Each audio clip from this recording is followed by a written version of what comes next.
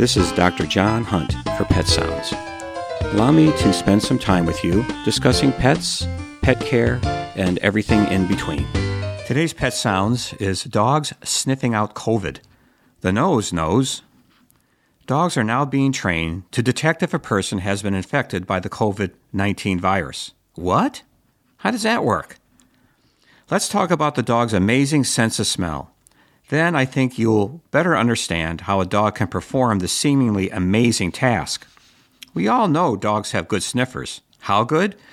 Well, if you compare eyesight to smell, what humans can see a third of a mile away, which is about 600 yards, a dog can see that same object 3,000 miles away. A dog's nose has 300 million olfactory receptors in the nose, compared to the human's paltry 6 million. A dog's olfactory center in the brain is 40 times larger than a human, and the dog's nose is designed differently to enhance olfaction. Dogs detect odor in the parts per trillion. That's like smelling one rotten apple amongst 2 billion barrels of apples, or 1 teaspoon of sugar in 2 Olympic swimming pools. Dogs have it all over us in the smell department. The anatomy of the nose plays a significant role in detecting odor.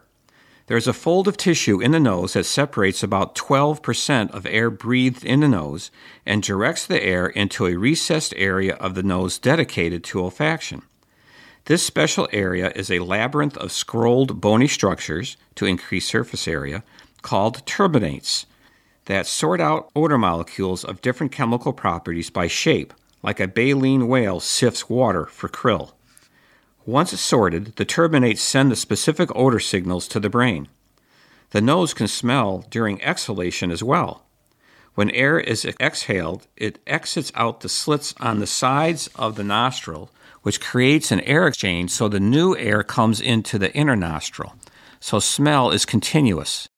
Locating a smell is done by wiggling the nostrils one at a time. Each nostril has its own smell-capturing region independent of the other, so a smell coming from one side can be distinguished from the other by quantity and quality of the odor. Finally, to add to the dog's armamentarium is a small gland called the vomeronasal gland, or Jacobson's gland, at the bottom of the nasal passage that can detect molecules from pheromones, which are airborne chemicals released by another dog used to communicate reproductive status, amongst other things.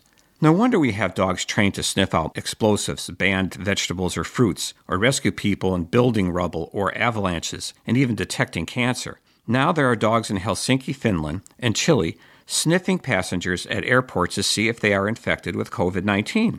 Rescue, explosive detector, and disease detection dogs were found to be able to detect a specific scent produced by a volatile organic compound generated by the catabolites or byproducts of the coronavirus that escaped through a person's sweat. Dogs trained to sniff out drugs were not used because illicit illegal substances may be picked up and give a false positive to COVID-19.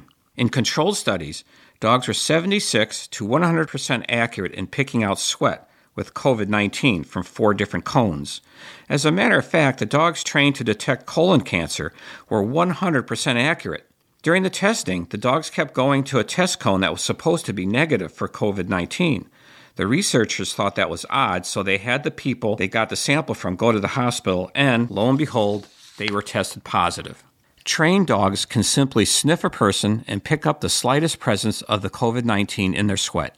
It's rapid, reliable, cheap, and will even sort out asymptomatic people. So, as you are sneaking a cookie while on the couch, with your dog seemingly sleeping underfoot, don't be surprised that she knows you have a cookie, the kind of cookie, what company made the cookie, and the cookie's expiration date. This is Dr. John Hunt for Pet Sounds on WERU. Thank you for listening. Remember, enjoy your pet and don't forget to give them a hug.